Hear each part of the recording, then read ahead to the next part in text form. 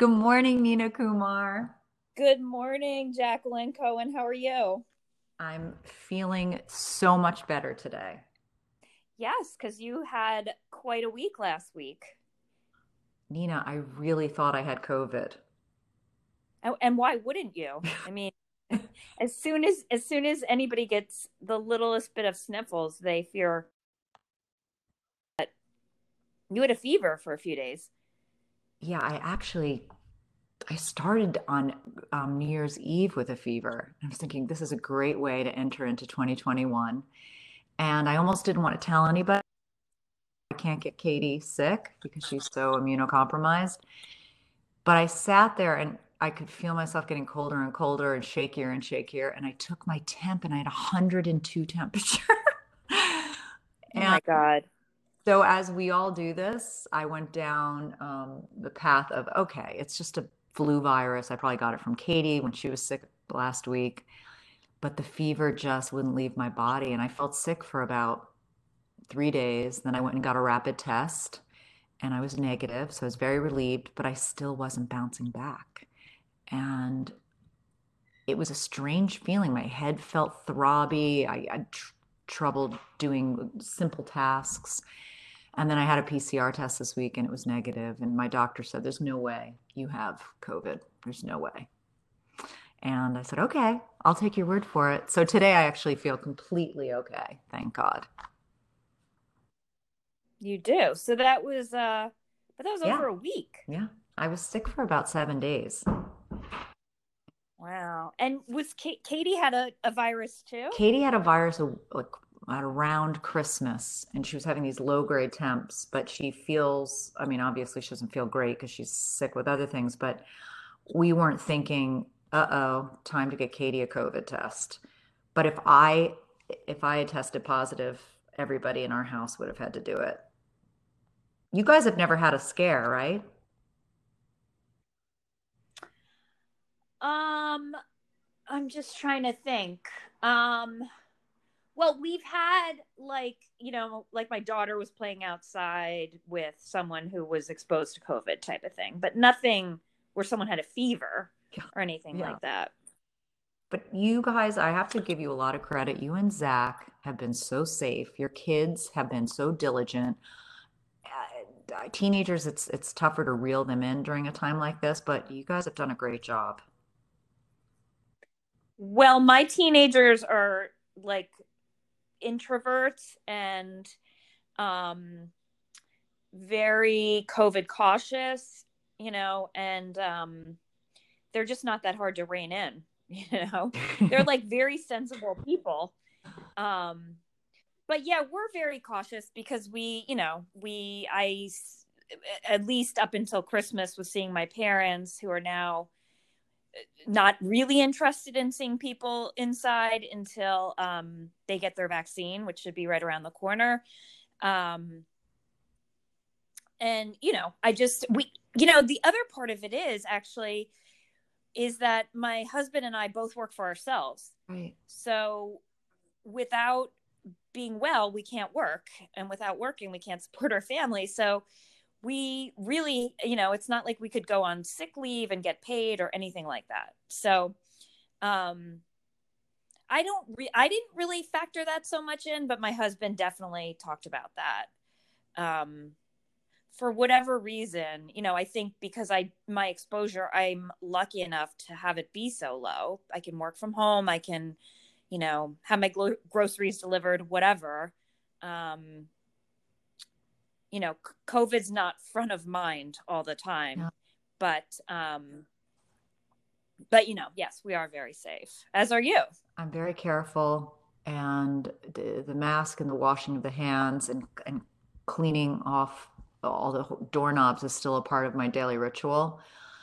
But I would love for you to share your vaccine story since you are one of my few friends that actually has had the vaccine and you haven't experienced any real symptoms the past few days. Yeah. Do you know other people who had it? I just know Who got it? I know a couple healthcare workers and an older person that did. He's a Mm-hmm. psychiatrist and he had it Mm-hmm. recently, but that's it. So I'm really curious about your journey and what you can recommend to others out there that are a little bit reticent. Right. Well, I mean, my kids are now teens and I definitely grew up or had them they grew up in the era of which I'm not even sure is, you know, existing today, but the era of like um, alternate vaccine schedules where you didn't want to overwhelm the immune system with too many vaccines. Um so I've always paid a good amount of attention to vaccines, I guess I would say in that way. Yeah. And then, as you know, a couple years ago, I had a flu vaccine and I had a lot of inflammatory symptoms post vaccination. And we can't link it um, straight back to the vaccine. And everyone but my functional medicine doctor at the time that I saw thought it was, you know, like could not be true. But honestly, I felt fine. I got the vaccine. All of a sudden, I had terrible, like, neck, arm, shoulder pain. As you know, I could not do I yoga for remember. a year. Um, so I am very cautious around vaccines. So in Essex County in New Jersey, it became clear that I could apply for a vaccine. I'm a psychologist, so I'm a health worker, and I do see kids in person.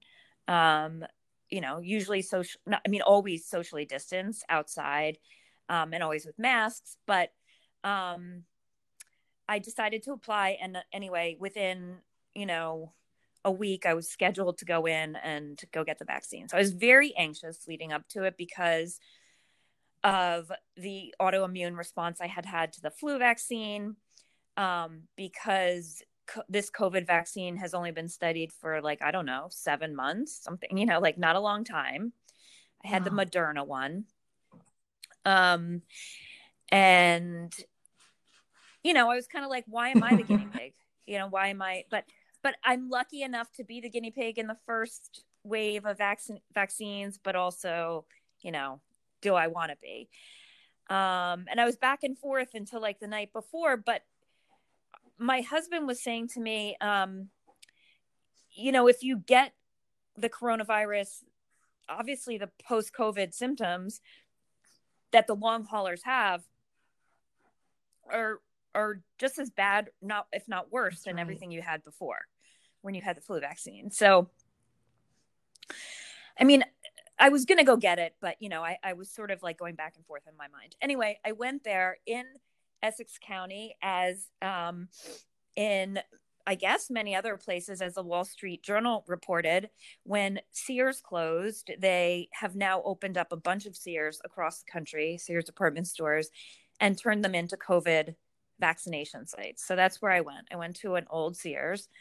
My husband was asking me if it felt weird being in like a haunted department store getting a weird vaccine. And it didn't feel that way at all, because Sears inside looked like a vaccination center. Like, it was all set up. I forgot it was even ever a department Oh store when I my walked in. gosh. And you were alone, Um, right? You were alone. I got, no, I mean, Yeah, you didn't have I was family members alone. with you. Yes, No. alone. No, I didn't have family members. They, you're not even allowed in the door until you show your voucher that you've been approved. So they like don't really. Although there was a guy who was pushing an older person in a wheelchair, but other than that, so I was alone. I went in. The doors were guarded by police, and this was on Thursday, so it was a day after the Capitol siege. So, I have to say the police were very friendly, like couldn't have been more caring, nicer, like cheery at the door. There was tons of volunteers, and, like, long story short, you have to wait 15 to 20 minutes post vaccine to leave, because they want to make sure you don't get any allergic reactions or have any, side effects that immediately become present. What was your backup And I plan? was oh, A reaction. Tell if I everyone what you had a did.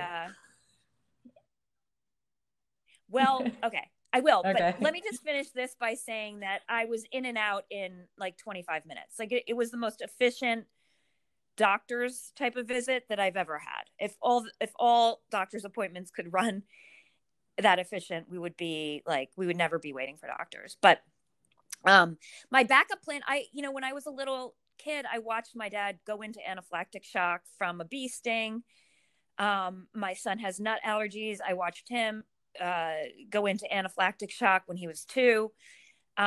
So I brought his EpiPen to the vaccination because I was like, I'm not taking any chances. And even when you go there, they say to you, like, oh, have you ever had any severe allergic reaction? And I was like, and I was like and I was like, yeah, no, that wasn't me. So no, that was family members. But they had a medical tent there. So I didn't even have to BYO BYO. EpiPen, it was, there was an EpiPen right there. But a very nice orthopedic surgeon gave me my shot. They gave me a timestamp that was 20 minutes later that I could leave. And then when it was time for me to leave, somebody came up to me and said, if you want, you can leave now. And I was done. So it was the easiest thing. I felt a little woozy that night, but I also really hadn't slept all week for whatever reason. Oh, maybe because it was chaos in our country and I was, there's a lot going on, but I felt a little bit woozy and my arm definitely hurt for like 2 or 3 days.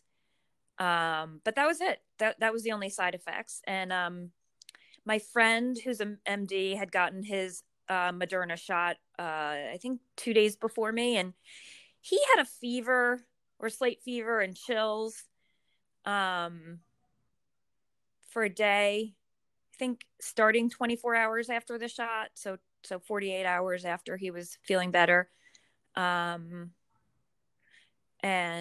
that was, and I've heard of other people getting the shot and being, my in-laws had the Pfizer shot in Vermont. They're vaccinating older people already. So it was kind of a big nothing, it was a lot of wind up of feeling anxious, but feeling totally fine physically after I I'm left. actually really impressed that you did it. And I don't know if Pfizer does this, but Moderna uses that mRNA technology, and you have to have 2 doses, right? So when do you get the next one? So they already gave me a date in February. I can't remember what the date is. I have to look it up. But So is it for? yeah, why are you impressed Well, that because I know I did it? sometimes you have anxiety about meds or new meds, and it just sounds like you do, because you sent me a text and you said, I kind of want you to talk to you about the potential side effects, and you never ended up calling me. And I thought, wow, she's doing this. That's great. Mm-hmm.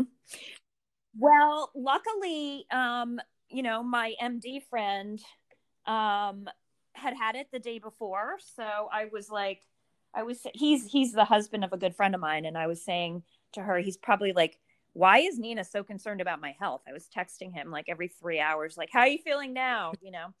So I had him going ahead of me. And he was also saying to me like, well, if anything goes awry, just call me. So I like knew I had a backup plan. Um, but as he said, because this physician friend of mine is he's one of those people who are very cautious about vaccines. He said, I don't really want to get it. I'd rather get the disease, but I'm taking one for the team. And I think if you think about it like that, Yeah. that's a good way to think about it. Like, whether you want it or not, we got to get rid of this COVID thing. And, you know, let's just Well, take one for the supposedly, I team. mean, our rollout's been a lot slower than initially planned. And I don't know why that is, but I think we've had almost over 13 million vaccine doses distributed already. I don't know how many have been administered actually, but they're really trying to expedite this as they can. But I don't think as many people are vaccinated as we thought by now, by January 2021. And older people are very concerned. And I don't know, who do you think should be a priority? Well, I've been listening to some epidemiologists. I can't remember their names, but I'm sure they were on Brian Lehrer, because that's my go-to place for information for anybody who's not in the New York area. He's a local radio host who has, like, I think, like, really wonderful segments. But um, the epidemiologists at this point are sort of like, let's vaccinate 24/7 whoever will walk in the door, because so many people are not wanting to vaccinate. In fact, like, I run that group on Fridays where it's doctors and healthcare professionals who are suffering stress or trauma, or just trying to work through this whole corona / working in the medical field situation.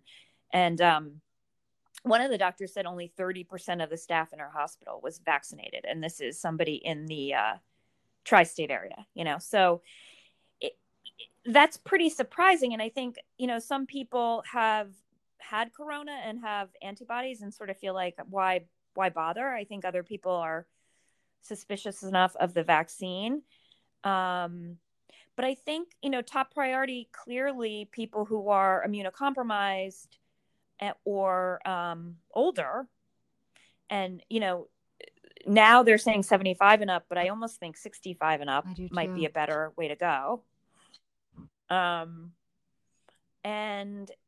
then anyone who's going to walk in the door and get vaccinated, because I think we're going to find out that at least 50% of our population doesn't even want to. I mean, this could roll out over the next few months because the company is working to produce 1 billion doses of the vaccine. That's a lot, right?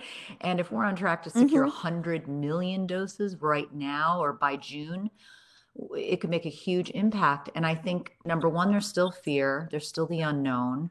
There's still people that think, okay, what if there's a different vaccine that comes out in 3 months? It's even better, and I don't need to get a second one. So all the what ifs actually add up. For me personally, I definitely would get the vaccine. There's no doubt. And once Katie's doctors greenlight her, I hope that she gets it.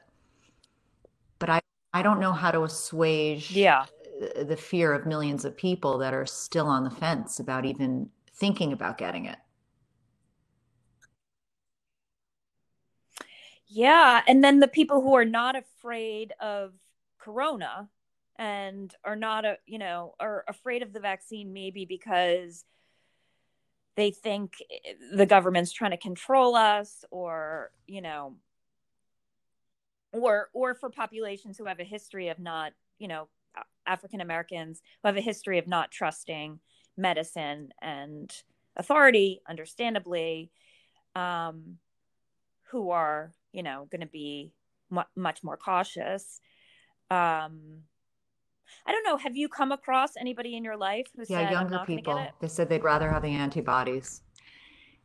That's what they say. I'd rather have the antibodies, and I'd rather do this naturally through I want my body to be able to heal through it. I don't know if that's a more holistic approach, or they're in denial of what this disease can actually do to your body. The research you and I have done, and the people we've spoken to that have long haulers, I know the people that are going through that wish that there was a vaccine before they got sick, right? Because there's no timeline. You don't know if you're going to have long hauler symptoms for just 2 months or a year, or if it's going to be a lifelong challenge. Right. Or if you're going to get through the virus just fine and then 2 months later be hit with some sort of post-COVID exactly syndrome. The healthcare workers that I know at a private hospital in New York, it's called Solace. Many of them already have the antibodies and they're relieved and they're not getting the vaccine. But they say that the demographic that's the most challenging to convince how dangerous this is still the younger generation. People that are in their 20s, early 30s. And I don't know if that's being invincible or a little crazy in denial. As a country, I think we need to keep people informed, and it should be a daily part of our own personal research. Where are we with this vaccine? Are Pfizer and Moderna in conversation with each other? Is the CDC giving us current information? I just think staying informed right now is so important, Nina. Yeah. But I would imagine it's not, if you don't perceive this virus as like a great risk to you personally, because you're very young. Some of the young people are saying, well, there's only, basically a 1% chance that something very serious would happen. I'd end up in the hospital or whatever. So why would I curtail, 99% of my activities for a 1% chance something bad would happen? Um, but if you don't perceive it as a risk for yourself, why would you change your activities unless you saw it as more of a whole, that we're all interconnected, and that if we don't tamp down on the virus at the same time we're vaccinating, this could go on for years. That virus numbers being low is part of uh, getting rid of Right, the virus, not right. just the vaccinating, but both together. So I think something that was pretty um evident last week, January 6th, is that reckless behavior doesn't just come up in terms of our health. It's driven by political forces, anger, ignorance, lack of education. And when we saw the White House being stormed upon in a violent, rageful way, and people not wearing masks and destroying property, sacred property for our country, it was really telling on what's happening in huge part of our country, right? Throughout our country. I mean, yeah, throughout our And country. how people banded together. Yeah. We have a pandemic going on. We have food insecurity going on. People that don't have jobs, illness spreading, and watching the news. I don't know how you felt emotionally, but watching it, I could feel the assault on myself emotionally and physically, and I can't imagine what it was like to be working inside the Senate, inside the White House, and fend for your life and feeling such rage towards not only themselves personally, but towards the country. It, and I just kept thinking, oh, there's another human being without a mask. No one seemed to be protecting themselves. Nina, it was just wild to watch. And I knew we had to talk about this today. It's funny because my husband said the same thing. He's like, they all went in without masks. I'm like, Right, without masks, they had like right. weapons. you know? Like, but it's true that not having mask things is also, dangerous. And I think someone has, well, I know that they've identified someone who had the virus, and now they're afraid that, because everybody was sort of locked into rooms together, that other people have been exposed. But yeah, but you know what, Jackie, I was just thinking as you were describing the the feelings that the people inside, excuse me, the Capitol had, of feeling, like, what did you say, terrorized, but just on the floor, afraid for their life, not knowing what was happening. um isn't that the way Yes, chronic yes. illness feels? you know it's like the same feeling state just occurred to me. Like, I think of your daughter Katie, and I think every day is a battle for life, right? Like, every day is a battle to feel safe and secure within one's It's own that feeling of body. uncertainty, right? It's also there's a feeling of no one Mm-hmm. understanding. It's a feeling of taking Mm-hmm. back your, how do you get back your life? And if you were listening to the rhetoric of what everyone was saying, this is this is my country. This is our house. We are going to take this back. We are not, what was one of the lines that someone said? We will not sit back and let this happen. And by the way, when you're sick, you begin to feel like that. You are absolutely right. Yeah. And also, what happened in my mind, in the Capitol, the 4 hours between when people stormed the Capitol and when they left. um there must have been a feeling of like, who's going to Mm, save us? who's going to help us? Because there wasn't enough help, which for whatever reasons. But I think it's also the case with chronic illness. It's like, who's going to help me? Who's going to save me? Who's going to, put an end to this? And the answer, of course, is always, uh, only you, really. Like Right. there's no one on the outside who can really, shift whatever's going to happen within your body. I mean, there's medications you can take, there's exercise, there's self-care. But a lot of that is coming from within. There's no army coming to rescue you, basically. And I think that's a hard lesson to learn with chronic illness. Yes, I do. Does that make sense? And Do you you agree with think that? about our government and how much time and money and energy they put into certain forces. But if you think about a family, you sit down and you're creating your own strategy and task force about how to protect your family, how to support your family. That's just as critical. But unfortunately, we live in a country where people decide where they want to get their information. And it's not an unfortunate thing, but it's so divided on what people receive in terms of their information. So I'm sure you've listened to Fox News for entertainment, correct?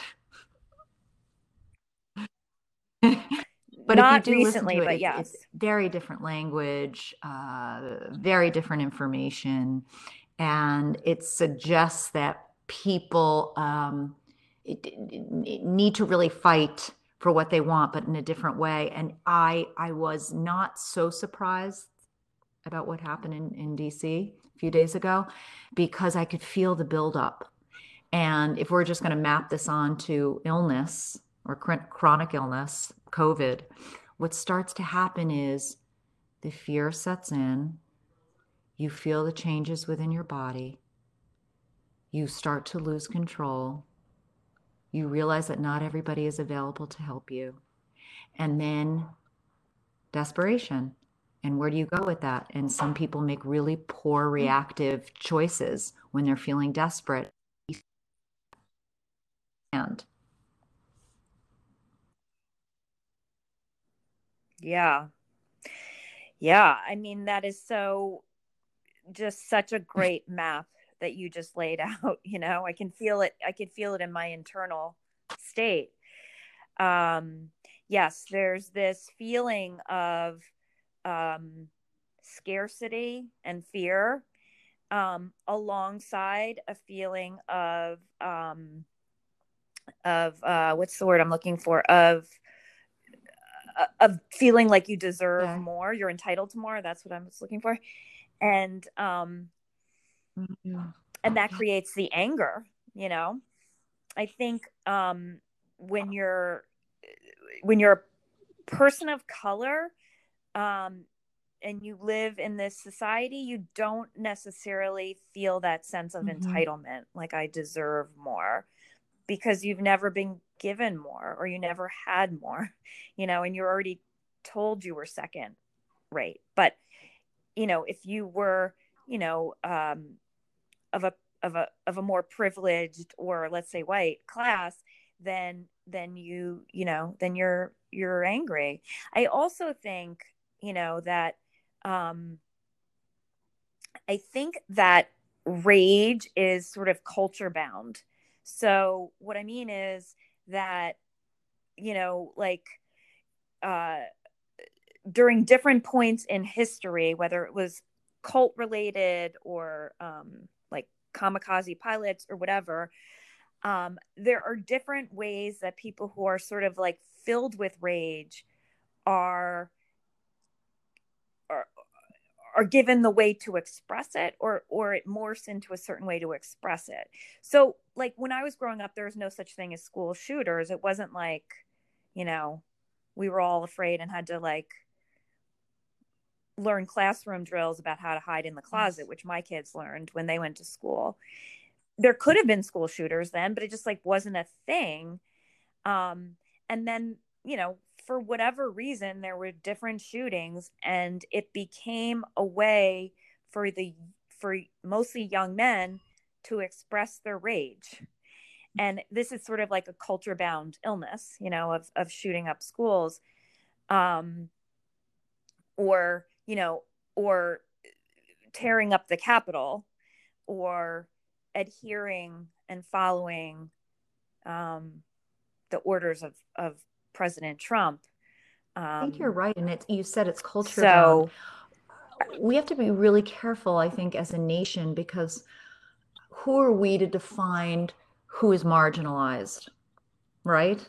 I'm sure off the top of mind, you can think of people or communities that are marginalized, but there are probably millions of people that we are unaware of that feel that way deeply, that don't have a voice, um, that have felt compromised and undervalued their entire life, and they're looking for leadership or for someone to give them a little bit of hope.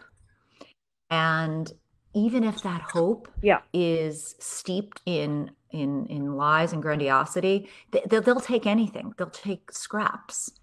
And that's what is so concerning, that we live in a country where that is valued, that lies and misinformation is valued. I know that with a pandemic, we need to get the right information. I wanted to mention this last week. I'm friends with the CEO of the Kaiser Foundation, and I don't know if you've ever read any of their articles, but they are an amazing organization, and it's all about healthcare and support for families and compromised families. And I'm not sure when this article came out, but it was talking about families, individuals during this pandemic that felt so disconnected and so lonely. They had no social interactions. Were self-diagnosing themselves as becoming psychiatric patients. They felt like they had never had this level of depression and fear. And Kaiser spoke about these groups that are being formed across our country. And I don't know if you've ever even heard of them. Did you hear of a peer respite called Second Story? Did you ever hear of it? Yep. Yes. And they're No, this is obviously, because fascinating. there's a shortage of psychiatric beds and doctors and hospital beds, there are therapists and counselors that are coming together to form these respites, and it provides support and food and emotional, psychological support. And we have these in our country, and they're not covered by insurance, but usually they're free. Most of these respites are free. And there's one, it's called Hacienda of Hope, and Los Angeles has a few of these. But I think that this is something that we as communities have to grow more of, because the COVID isn't going away tomorrow. We're going to have a lot of political unrest for the first year. I think Biden and Harris are in office. So how do we make sure that challenged and marginalized communities in our country have that support? And you and I do our best that we can, and we do our own volunteer work and run groups, but having a place to actually go to or call for this respite, that's a game changer. Yeah, so the respite is they would get counseling, and then maybe direction on Yeah, where to get it's, food let's or say they other have financial resources they might need. struggles, Is that or they're uh having problems within their own home or where they're living. They can even come and stay at these respites for short term. And I know in some states there's an increased demand right now, given that people don't have jobs and there's food shortages. But I think it's an amazing concept and a great model, and something maybe needs to be addressed in our urban cities like New York City. I know our homeless population has increased tenfold since COVID started, but I just like the concept of it. Yeah. I mean, I think, it sounds like private Yes. industry is doing what government could have done or might have done in the past, but not in the present. And I think that's sort of the point of the Republican Party, is to push all these types of services into the private industry, but but it's not nearly uniform enough then, so there's these little um place parts that Kaiser is able to to infiltrate, but it's not everywhere. And I think the other thing is a lot of people don't really want help. Like they feel as though they should be strong enough and they want to just sort of like get the job or, whatever that will allow them Right. to be, independent. But the problem is that we are so all interconnected. Like we cannot get rid of COVID until our country in its entirety or 70% of us buy in to either having the antibodies or being vaccinated. We if I'm sad, it's going to reverberate to my children and then from them to their teach. It's just it's all Mm-hmm. feelings flow outward and inward and all experiences, and we're all so interconnected.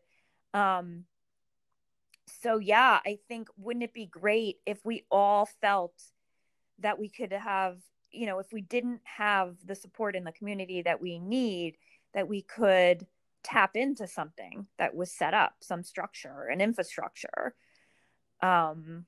Maybe we Maybe we should should. I'm not contact kidding. Biden. And if you think about it, you said it, there's a lot of Americans, and I'm sure people globally, that do have a lot of pride and they're afraid to reach out. And as you know, the more people don't reach out, things happen. You do get depressed and disconnected and sometimes sicker. And we have to open up the channels for people to even just call someone. Call this line. We're going to talk you through the vaccine. We're going to help you get into a place where you are going to get a free vaccine.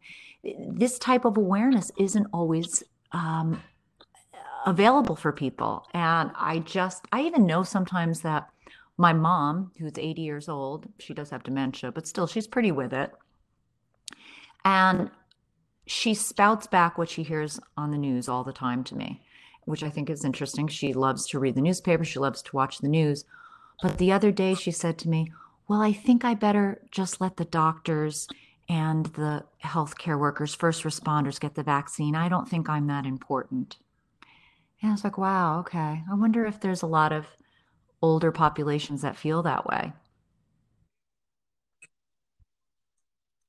Yeah. Well, my parents don't, but and my mom has been trying to get the information to get. I mean, my parents are very educated. Um, and my mom is like I They want to say do. like a gopher. Do they move really fast and unrelentless? Not, but she cannot figure out how to get the vaccine at this point. And I think the thing is I understand that. Like I almost didn't get the vaccine because I was thinking, well, I'm not. I can go from my my office to my home, and see clients on video and do all the sessions with kids outside, whether all of that. But so do I really need it? Not as much as a grocery worker, but unfortunately they were not vaccinating. um they were not vaccinated. They haven't moved on to 1B or 1C, wherever older people and people who work in Yeah. essential services other than medicine are. So and I also was heartened by this idea by epidemiologists, which was sort of like, at this point, let's act Mhm. like it's an emergency, because it is, and vaccinate everybody who we can get into the centers as fast as we can. And we can give priority, like we can give early appointments to older people, get them in and out quickly, get them less exposed, whatever. Um, but I think at this point, there are a lot of vaccines out there that are not being administered because, like, even in New York, Cuomo, his ideas were too narrow, and he's just sort of Yes. expanding them out, I think maybe today. And they're opening up the sort of 24/7 vaccination centers in the city. Um, and so let's act like it's an emergency. and I think you know, just political get it done. leaders, medical leaders, clear messaging is so important for people. Explain what this vaccine does as clearly as possible. Dispel any fears around it. Talk about what a reaction might look like and feel like, and that you can make it through there. So I just know that when people are given all the information, fear is assuaged. They can make their own decisions and move on. Neena, I am so glad that you shared your story today. I'm very, go ahead. Yeah, and I just want to say that if you're a long hauler out there and you're, thinking about getting the vaccine and worried that it's going to exacerbate your symptoms, I also have another psychologist colleague who has lupus who was worried about getting the vaccine because we get it. Like we totally understand, and it's something to be considered. But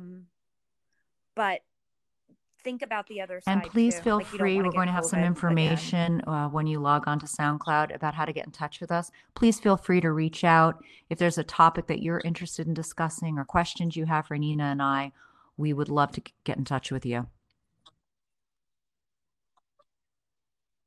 Yeah. Well, thanks everyone for joining us, and Thank you, thanks for Neena. Always spending love talking to this you. Monday morning with me, Jackie. Ciao.